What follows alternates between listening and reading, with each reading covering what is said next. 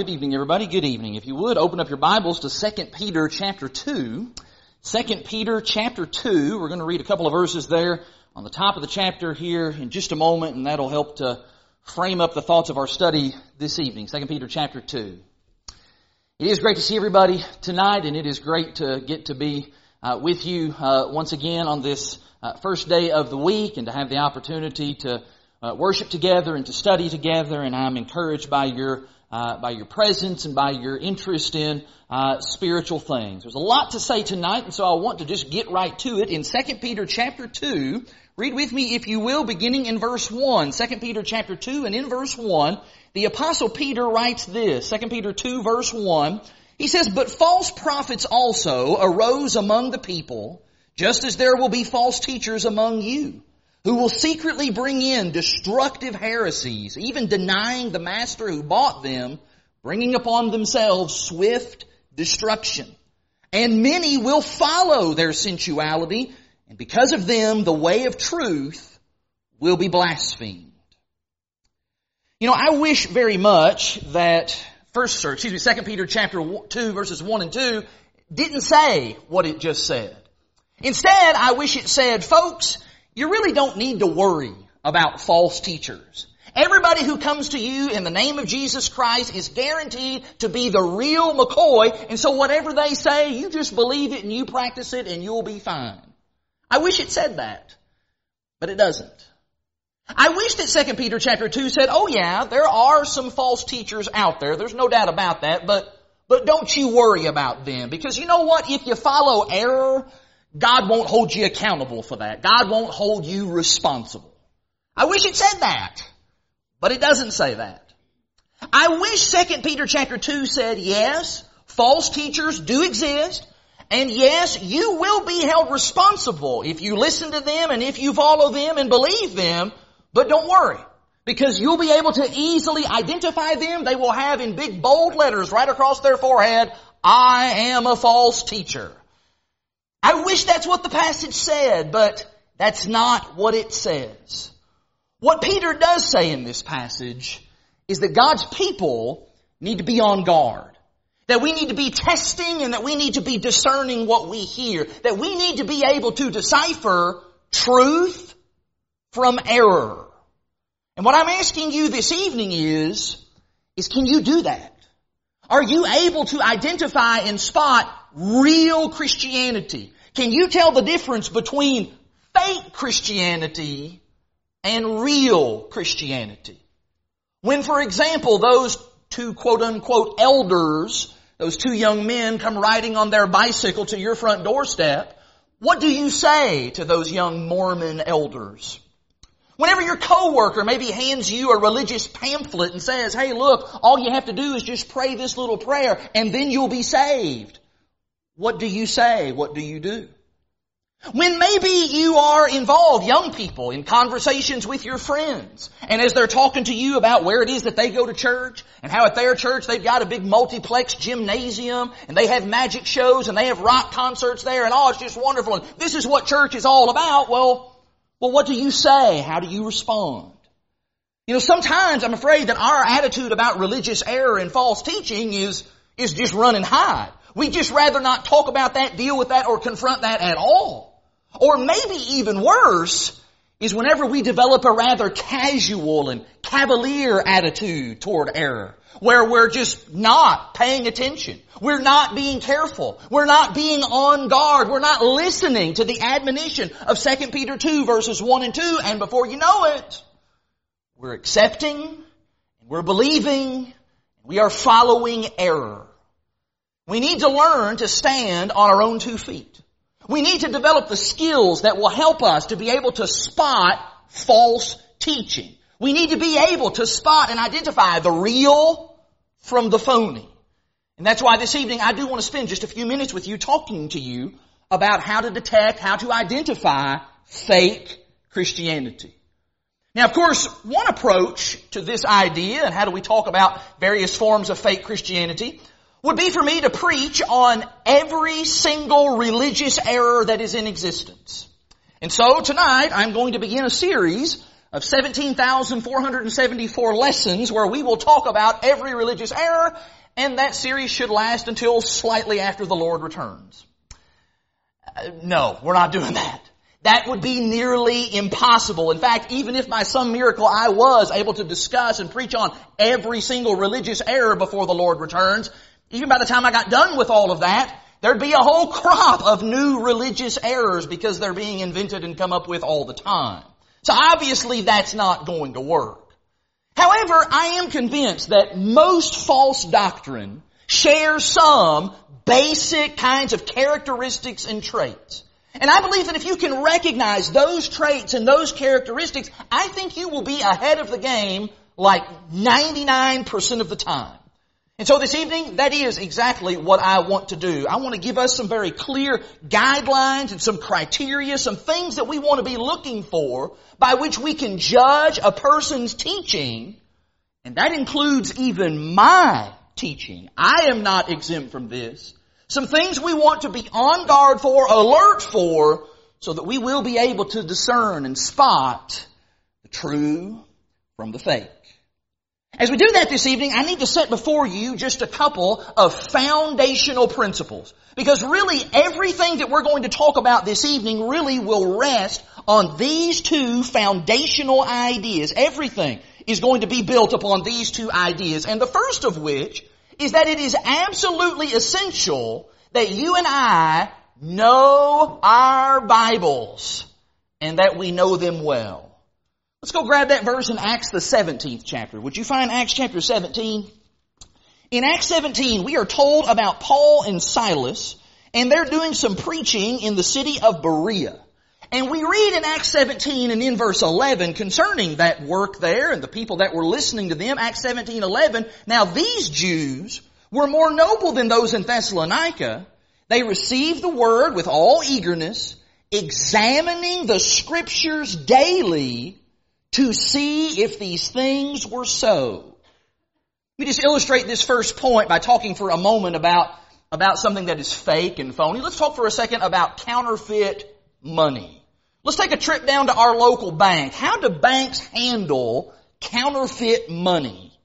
Well, I know some people that work at a bank, and I've talked to them about this very thing. And while bank tellers do get some measure of training on some of the latest counterfeit techniques and what they need to be watching for, the truth is most bank people are not trained and, we got to get you really up to speed on the fake stuff. No, what bank tellers are trained, what they're trained to do is to deal with the real McCoy. That's what they're trained to do. Primarily, the first line of defense in detecting a counterfeit is that bank tellers, they know the genuine article so very well. Think about it. All day, every day, bank tellers, they are handling real money. Real money just has a certain shape and feel to it. The printing that's done on your real United States money, it is done with a special printing press that causes the ink to just kind of rise up a little bit off of the paper. It just feels different. And the paper itself, it's a cotton paper blend. It's not just regular paper, it's a cotton paper blend. Again, it just feels different. The color, everything about it has a peculiar and certain feel. And of course, when you count thousands upon thousands of dollars and you're touching and handling that day after day after day, all day long, you get to know what the genuine, real article really feels like. In fact, when you've got a line of people at the counter and they're waiting to, be waited on, you really don't have time to pull out a microscope and look at all of every single bill every single time. No. You got to be able to keep that moving, and you do that by being so familiar with the real thing, you're able to identify pretty quickly what the false is. And you know what? That is exactly the principle that I believe Scripture is developing for us. Are we like these Bereans in Acts 17 and in verse 11? How well do we know the real thing? How well do we know our Bibles? This is, of course, one of the reasons that we as a congregation here, and I personally am always trying to encourage daily Bible reading. Somebody maybe has already said this year, we're here in the reading plan in the middle of the year, we're reading in 2 Samuel. Somebody's probably thought to themselves, Why do I need to read this? I've already read Samuel before. I mean, come on, that's kind of like a teller saying, hey, I've already counted 20s before. I'm good to go. I don't need to read that again. I don't need to deal with that anymore. Well, the truth is, yes, you probably have read 2 Samuel before. You probably have read all of the Bible before. But we're going to continue to handle the Word of God over and over and over and over so that through that repetition, we develop a strong sense, a strong feel for the real thing. Look in 2 Timothy with me, please. In 2 Timothy chapter 2, Paul writes this in verse 15. In 2 Timothy chapter 2 and in verse 15, Paul says there, 2 Timothy 2 verse 15, he says, do your best, be diligent, some translations say, to present yourself to God as one approved, a worker who has no need to be ashamed, rightly handling the word of truth. Do you see it there? By prolonged handling over and over our familiarity with the truth, it just starts to become ingrained into our system. So much so that when something comes along, something comes into our windshield view that is different, it looks just doesn't really seem compatible with what we know Scripture teaches, it just raises a red flag. It just causes bells to start going off in our head. And the truth is, we may not be able to put our finger exactly on what's wrong about what we're seeing and what we're hearing, but we know. We know that something is afoul here, something is fishy here. So we become alert, we put our defenses up, we then begin to identify what is false, what is wrong about what we're hearing. Why? Because we know our Bibles. Which brings me right to this second foundational idea. And that is that secondly, we need to take very seriously the Bible's warnings about false teaching. Look with me, if you will, in 2 John, in John's second epistle. In 2 John, there's only one chapter, look in verse 8. In 2 John and in verse 8, John says this. He says, watch yourselves so that you may not lose what we have worked for, but may win a full reward. Verse 9, everyone who goes on ahead and does not abide in the teaching of Christ does not have God. Whoever abides in the teaching has both the Father and the Son. Verse 10 now, if anyone comes to you and does not bring this teaching, do not receive him into your house or give him any greeting, for whoever greets him takes part in his wicked works. John says there's going to be error out there. And he says we need to be watching out for that. In fact, as I studied and prepared for this lesson, I came to realize just how much the Bible has to say about this problem. I mean, from cover to cover, it's all over Scripture. The Bible discusses error and false teaching and false prophets repeatedly. Can we just grab a sampling of that? Let's go back toward the beginning. Look in Deuteronomy 18. In Deuteronomy chapter 18, as Moses is speaking to God's first covenant people, in Deuteronomy chapter 18, he talks to them about the problem of false prophets. Moses was keenly aware that there would be others who would try to come in behind him. In Deuteronomy chapter 18, he says in verse 18, Deuteronomy 18:18, Moses writes there, or it says there, he says, I will raise up for them a prophet like you from among their brothers. And I will put my words in his mouth, and he shall speak to them all that I command him. And whoever will not listen to my words that he shall speak in my name, I myself will require it of him. Verse 20. But the prophet who presumes to speak a word in my name that I have not commanded him to speak, or who speaks in the name of other gods, that same prophet shall die. And if you say in your heart, how may we know that this is a word that the Lord has not spoken? When a prophet speaks in the name of the Lord, if the word does not come to pass or come true, that is a word that the Lord has not spoken. The prophet has spoken it presumptuously. You need not be afraid of him. Look a little further in your Old Testament. Jump ahead in their history in Ezekiel. In Ezekiel chapter 13, even here during the time of the captivity, it seems as if people were still struggling with error being taught. In Ezekiel chapter 13, I'm reading here in verse 1, the word of the Lord came to me, Son of man, prophesy against the prophets of Israel who are prophesying, and they say to those who prophesy from their own hearts, hear the word of the Lord. Thus says the Lord God, woe to those foolish prophets who follow their own spirit and have seen nothing. Drop down to verse 6. They have seen false visions and lying divinations. They say, declares the Lord, when the Lord has not sent them. And yet they expect Him to fulfill their word. There's a problem all throughout Old Testament history. False teachers. And of course, that carries right over into the New Testament. Look in the time of Jesus in Matthew. In Matthew chapter 7, during the Sermon on the Mount, Jesus warns about this. In Matthew chapter 7 and in verse 15, in Matthew chapter 7 and in verse 15, Jesus says, beware of false prophets who come to you in sheep's clothing, but inwardly they are ravenous wolves. You will recognize them by their fruits. Are grapes gathered from thorn bushes or figs from thistles? Jesus understood about false teachers. And of course, He told His disciples, His apostles, about false teachers, and they in turn instruct us about them. Look in Galatians now. In Galatians chapter 1, I hope you are starting to see just how serious of a problem this is, how seriously the Lord takes this issue. In Galatians chapter 1, beginning in verse 6, the apostle Paul writes, I am astonished, Galatians, that you are so quickly deserting Him who called you in the grace of Christ and are turning to a different gospel. Not that there is another one, but there are some who trouble you and want to distort the gospel of Christ. But even if we or an angel from heaven should preach to you a gospel contrary to the one that we preach to you, let him be accursed. As we've said before, so now I say again, if anyone is preaching to you a gospel contrary to the one you received, let him be accursed. One final example. Look in 1 John chapter 4.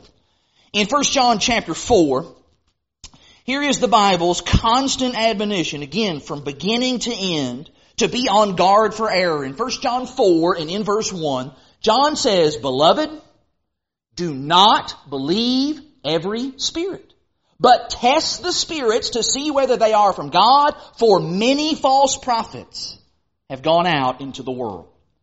Over and over again, the Bible says there's going to be error that is taught. Now, granted, some of that error might be unintentional.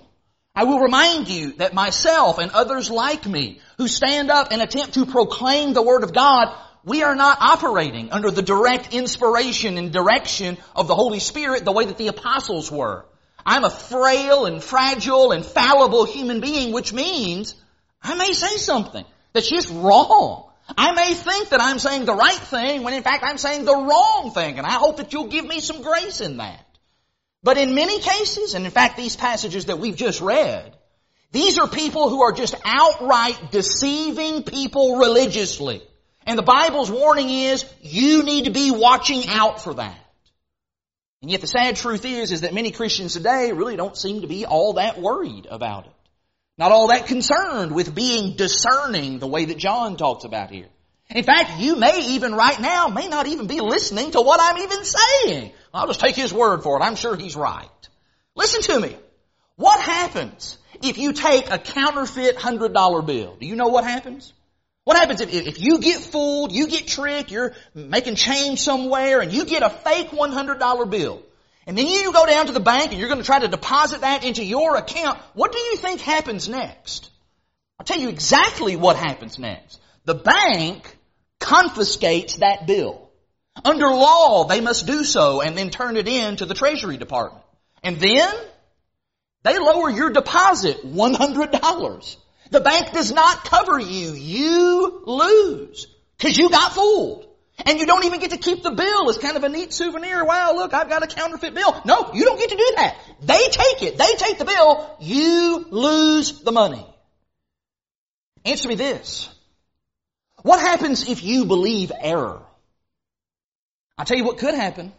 What could happen is you could lose your soul. That's pretty serious business, isn't it?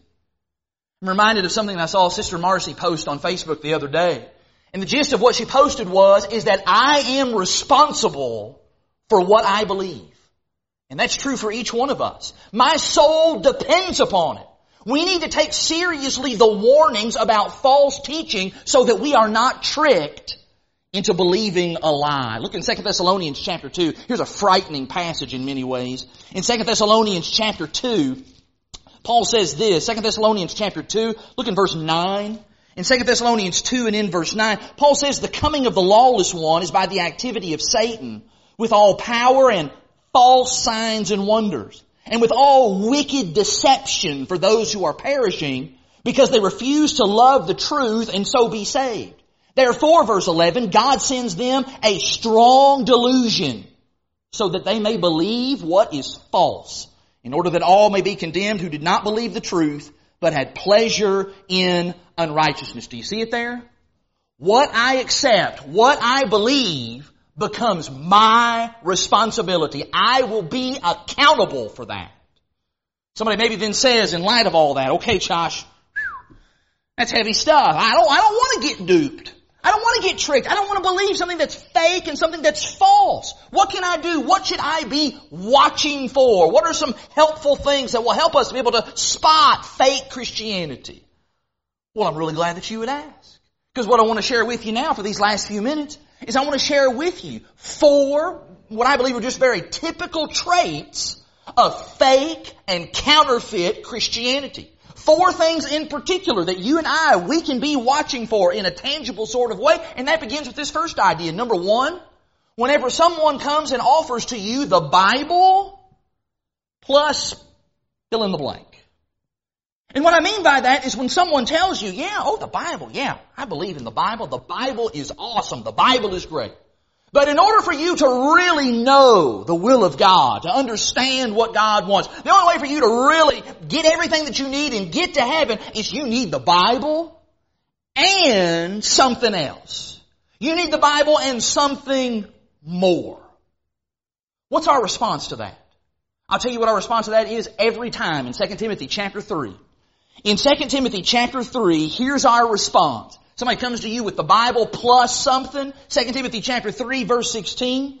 Paul writes there, all Scripture, it's breathed out by God. And it is profitable for teaching, for reproof, for correction, for training in righteousness, that the man of God may be complete, equipped for every good word. Listen to me very carefully. If the Bible makes you complete, then why do you need anything else? I think it's probably a good question you want to ask the next time you're talking to somebody and they're talking to you about the Bible's good, but you also need this over here. You just want to ask them that. If the Bible makes us complete, as that verse says, I think about everybody can agree with that verse, then why do we need anything else? And the answer to that is, you don't need anything else. And so when someone comes and offers you the Bible plus this other thing, you need to go to DEFCON 5 immediately. Because you know just from that offer that something just isn't right about this. I know what 2 Timothy chapter 3 teaches. It says that when I have the Scripture, when I'm following the Scripture, doing what the Scripture says, I am complete. I am equipped for every good work. And so, for example, when someone comes along and they say, well, the Bible's great, but God told me something.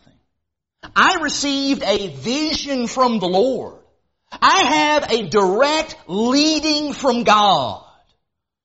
Then what we need to be ready to say is that there is no promise in Scripture, none whatsoever, where God says that He will give you or me or anyone else any kind of direct guidance whatsoever.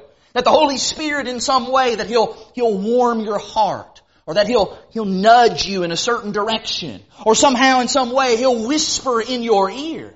In fact, if you'll just kind of watch very carefully in Scripture, while there are some instances of God speaking directly to people on earth, you should know that actually is very rare. I think sometimes people just think God's just talking to people from heaven like all of the time, but actually that didn't happen all of the time. It was very rare.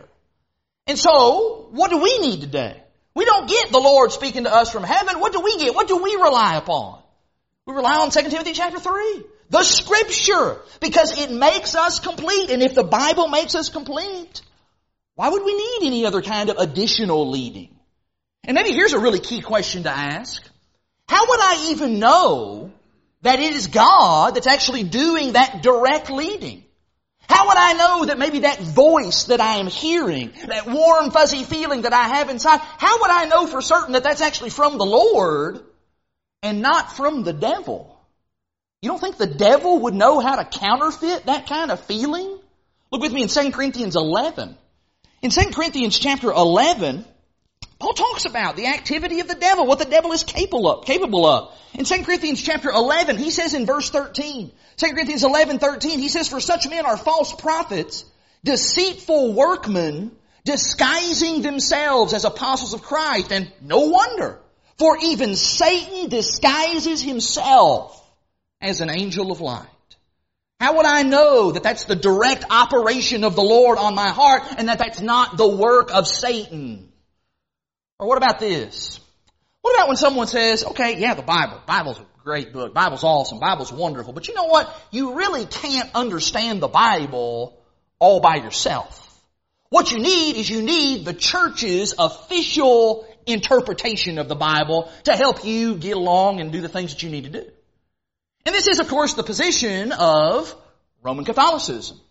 The Roman Catholic Church is going to tell you what to believe because, well, you're just not able to figure it out for yourself. You're just meager little lay people. You're not part of the clergy up here. Would you look at what Paul says about that?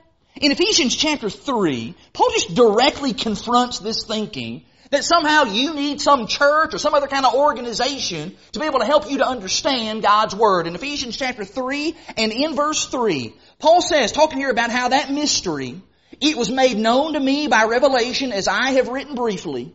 And when you read this, you, just regular people, regular Christians, when you read this, you can perceive my insight into the mystery of Christ.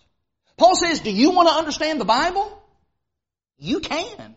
That's the good news. You don't need some church's official interpretation. In fact, the reason that people tell you, oh, you need the church's official interpretation on things is because you would never arrive at the conclusions that they come to without hearing their interpretations of it. If you just read the Bible for yourself, you would never come to those outrageous and ridiculous conclusions. And you know what? This is especially true whenever somebody comes to you and they say, yeah, Bible's good, Bible's great, but you know what? You also need some latter-day revelations. You know, Bible's wonderful, but let's be honest, the Bible is old. I mean, there's parts in it that are really, really old. And you know what? Because it's so old, it's become corrupted over time. It's become corrupted, and so what we need some new revelation. And if this sounds familiar, this of course is the position of the Church of Jesus Christ of Latter-day Saints, otherwise known as the Mormons. They will try and attempt to undermine your faith in the Bible as the complete and inerrant Word of God just as fast as they can, because what they want to put into your hands and what they want to put into your mind is the Book of Mormon. But just ask yourself this. If the Bible became corrupted, if God, for whatever reason, allowed that to happen to His Word, then how do we know that that didn't also happen to the Book of Mormon? You know, the Book of Mormon, it's kind of getting old. Maybe it's time that we need a fresh new revelation and some fresh new book to update it. Of course, this whole idea that God would ever allow His Word to become corrupted is just absolutely ludicrous. Look with me in 1 Peter. In 1 Peter, at the end of chapter 1, Peter says this, 1 Peter chapter 1 and in verse 24, he says, all flesh is like grass, and all its glory like the flower of grass. The grass withers and the flower falls, but the word of the Lord remains forever. The Bible is not corrupted. The world is not in need of some new revelation because the word of the Lord remains forever. Finally, in this connection, somebody comes to you and they say, well, you know what, the Bible's good and the Bible's fine, but you also probably ought to take a gander at this creed book as well. Because this creed book that I'm going to show you, it helps to kind of formulate the key doctrines of Scripture that you really need to know. You know, the Bible's a really big book. There's a bunch of stuff in there. You really don't need like all of it. So our creed book kind of just pulls out all the main ideas and, well, you just read this and that'll get you where you need to go. Here's my question about creed books, and I've got some creed books down on the shelf down in my office. Who gets to decide what's in the creed book or what's not in the creed book? I know that I was never consulted about any of those creeds of men. Nobody asked me my decision on what ought to go in there and what shouldn't. But the fact of the matter is, if the creed book contains less than what the Bible has, then it contains too little. If the creed book contains more than what the Bible has, well, it contains too much. And if the creed book contains exactly what the Bible says, then why do we need it? We've got the Bible already. 2 Timothy chapter 3 says that the Bible and the Bible alone will make us complete and equipped for every good work. And so when somebody starts on this line of the Bible plus something else, they in fact have done you a huge favor. They have done this because they've might as well have just announced, hey, I'm coming to you with something that is fake.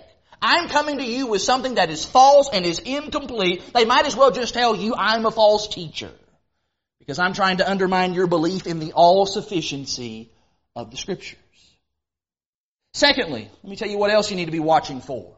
We always want to be on guard for folks who want to try to teach us something, but then they want to discourage asking questions.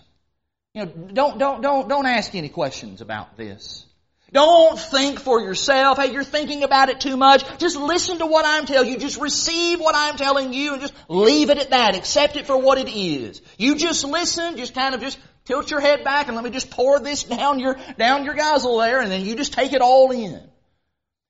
Can I borrow that passage we looked at a moment ago from Acts 17 again? Would you look at that again in Acts 17 and in verse 11? I want you to think about what exactly is going on here. In Acts 17 and in verse 11, we're told once again that these Jews were more noble than those in Thessalonica. They received the word with all eagerness, examining the Scriptures daily to see if these things were so. Here's my question. Who's doing the preaching there? Who's doing the teaching there?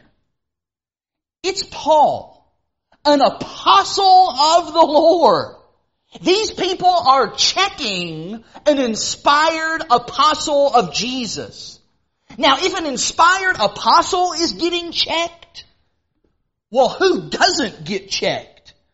And that is exactly what I believe the kind of people that the Lord is looking for. He's looking for people who will engage with His Word. People who will check everything that's being said by that Word. And when something's not right, they're going to raise their hand.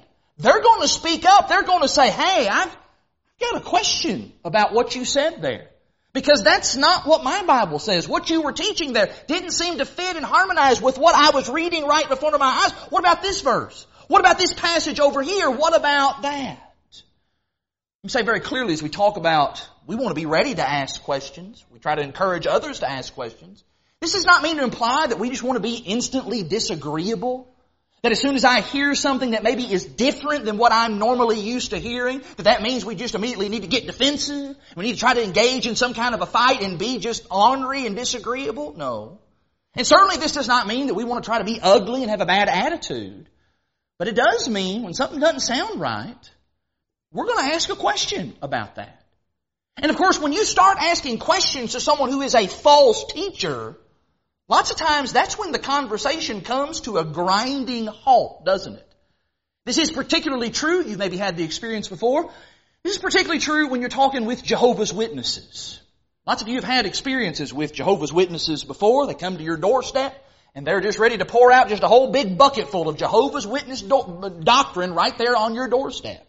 And it has been my experience, and I think it's been the experience of some of you, that Jehovah's Witnesses really don't like it when you interrupt their spiel and you start asking questions and you get them sidetracked from the things that they had already planned and prepared to say. Anything that disrupts the conversation, they just don't like that at all. And why? Well, because they're not there to have a conversation. They're not there to exchange ideas or to learn. No, they're there to teach you. They're there to control you, to dominate you, to tell you what it's all about. Paul says you need to be watchful for that. Look with me in Colossians chapter 2. In Colossians chapter 2, Paul speaks of this very kind of thing. In Colossians chapter 2 and in verse 8, Paul says this, Colossians 2 verse 8, he says, see to it that no one takes you captive by philosophy and empty deceit according to human tradition, according to the elemental spirits of the world, and not according to Christ. Paul says you need to watch out for people who would try to take you captive by what they say. Because fake Christianity, well, it doesn't promote the idea of thinking and studying for yourself. No, you just listen to what we're telling you and don't you raise any objections. We want to be watchful for that. That's a red flag for us. And I think you'll notice that as well whenever you run into folks who are what I would call one-verse wonders. Because fake Christianity oftentimes will sometimes cause the things that they say and the things that they believe to hang on a single verse. That this is it. This one passage. It's kind of the silver bullet passage in the Bible. This is the only verse that matters. Everything else in the whole rest of the Bible really doesn't matter because this one verse exists. Don't need to be worried about anything else. Don't need to read anything else because this one verse just sets everything straight.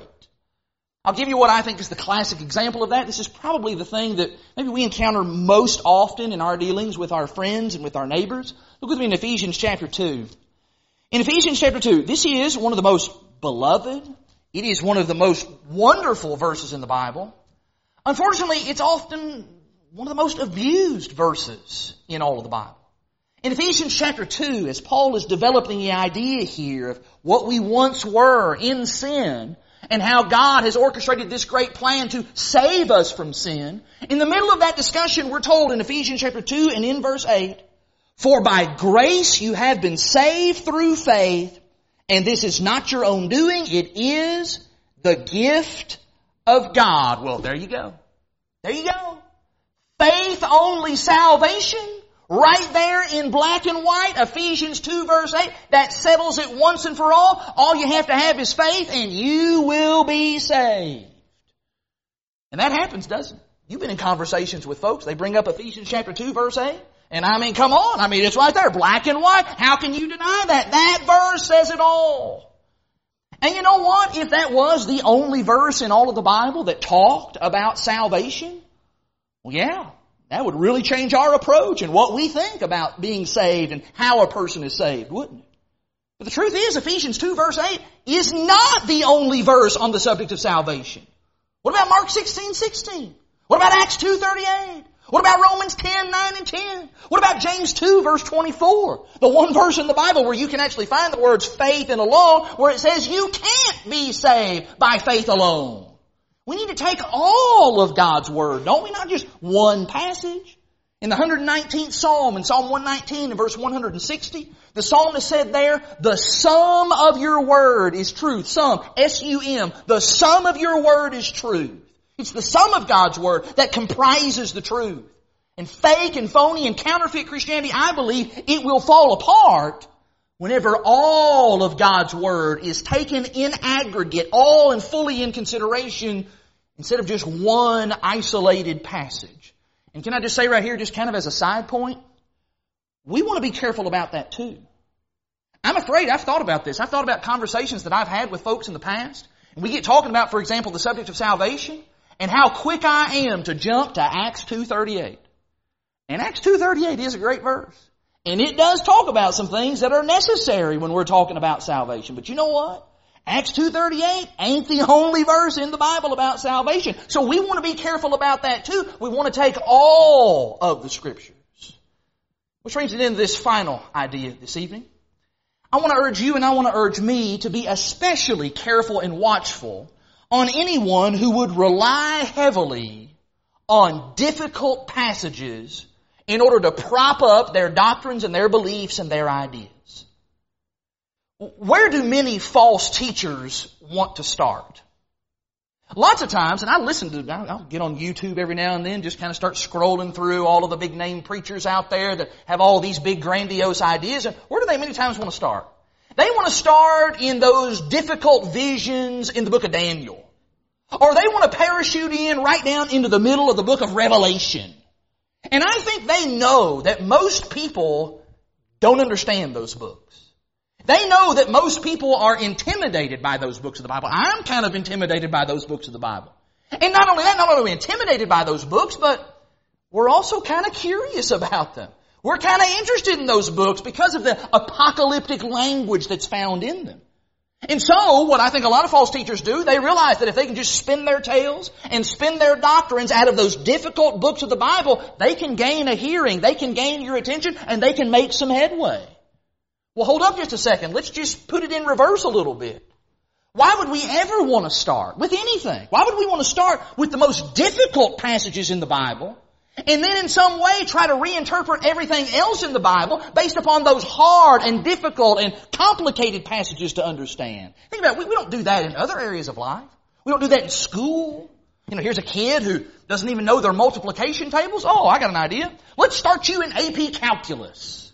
We don't do that. This little kid doesn't even know their ABCs. Hey, here you go. Here's a copy of War and Peace. We don't do that, do we? No, we don't start that way. We start instead with the simple. We start with the easy. And then as we gain understanding of the simple, we then build on our understanding. And we proceed to those things that are a little weightier, a little meatier, those things that are more difficult. I'll give you a good illustration of how this happens oftentimes in our world today. Look at Mark chapter 9. In Mark chapter 9, and we talked about this a few weeks ago when we were in our Mark class, but I'm going to use it as an illustration once again. In Mark chapter 9 and in verse 1, this is the words of Jesus here. Mark 9 verse 1, Jesus said to the disciples who were living in the first century, He said to them, "Truly I say to you, there are some standing here who will not taste death until they see the kingdom of God after it has come with power." There are all kinds of ideas that are floated around today about the kingdom of God. And what many of those ideas say is that the kingdom has not yet come. But one day in the future, it will come. Jesus will return. He will establish His kingdom here on earth. He will establish that on the throne of David in Israel, where He will then reign for 1,000 years on this earth. That's part of the elaborate doctrine of premillennialism, and that, of course, has been stitched and pieced together through the use of all kinds of complicated passages in Daniel and Ezekiel and Revelation. Well, I'm going to tell you this. I may not ever understand everything about Daniel and Ezekiel and Revelation, but I can understand Mark 9 verse 1. Can't you? I think most of us, we probably got that on the first pass. That there were some people who were standing there in the days of Jesus who would be living when the kingdom of God came with power. Now, either that kingdom, either it came during their lifetime, as Jesus said, or Jesus was a liar. And I'm not convinced that Jesus was a liar.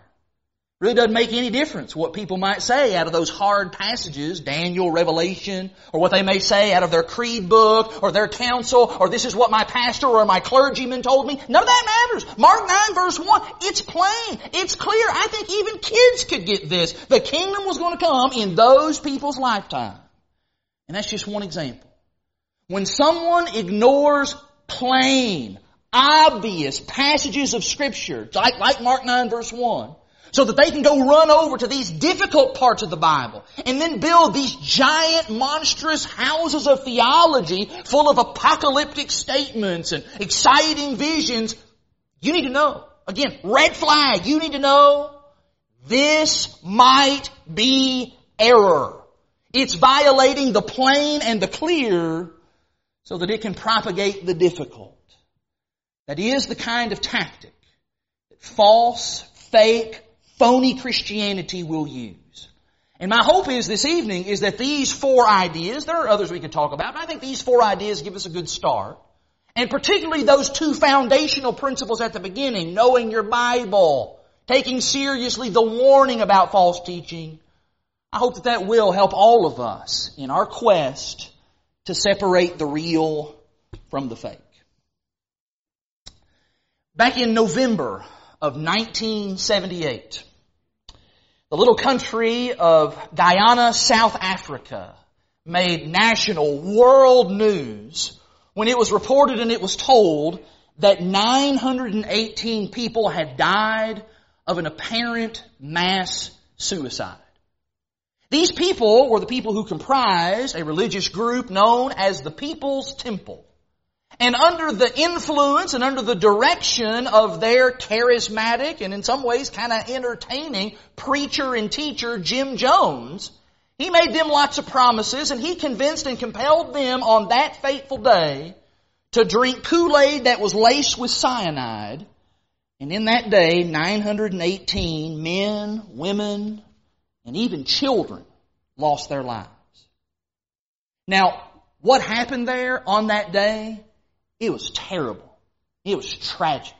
In fact, in many ways, it's that passage that we started with in 2 Peter chapter 2, verses 1 and 2, being carried out in those literal sense. People literally died because they listened to a false teacher. But you know what? The biggest tragedy on that day was not that 918 people committed mass suicide. The biggest tragedy that day was that 917 people trusted their souls to one false teacher. And they ended up meeting the Lord in an unprepared condition. And the truth of the matter is, that tragedy, it's repeated all of the time. You don't have to join a cult. You don't have to travel down to the deep jungles of southern Africa to lose your soul to false doctrine. No. You can do that right here. You can do that right now where you are. Just stop being careful. Stop being discerning. Stop being familiar with your Bible. Stop being on guard for false teaching and religious error, and you too can be on the road that leads to certain destruction, and it'll be fake Christianity that got you there. That seems like a good place to go to God in prayer. Would you bow your heads? Would you pray with me, please? Our dear gracious God and our Father in heaven, Father, we come before you this evening, so thankful to you for your word and for what it does for us, how it does indeed make us complete for every good work. Help us, Father, to never, ever take that for granted. We're thankful as well, Father, for the many warnings that you have sounded forth throughout the pages of your book to let us know that not everything that we hear that's laced with a thus saith the Lord actually comes from your lips. Help us, Father, that we would be more diligent, that we would be more careful, that we would be more watchful, that we would be on guard for false teaching. Father, we realize that the devil is hard at work in our world and he's led many people astray. And we're concerned about that, Father. We're concerned about our loved ones and our friends who've been duped into believing things that are lies. And we're asking that you would be patient with them and that you would use us as tools that we might be able to expose them and lead them to the truth. Father, we're asking a special blessing for us this evening, that you would help us, that you would protect us, that you would guard us from the evil one, and that we would not believe a lie. Father, our desire is not only to know the truth and to love the truth, but we want to practice the truth so that one day we can be with you and we can be with your Son for all of eternity. We thank you so much for Jesus, the living embodiment of the truth, for the words that he spoke and for the life that he lived and the sacrifice that he made on Calvary that makes our salvation possible. And it is in his holy and precious name that we offer this prayer. And amen.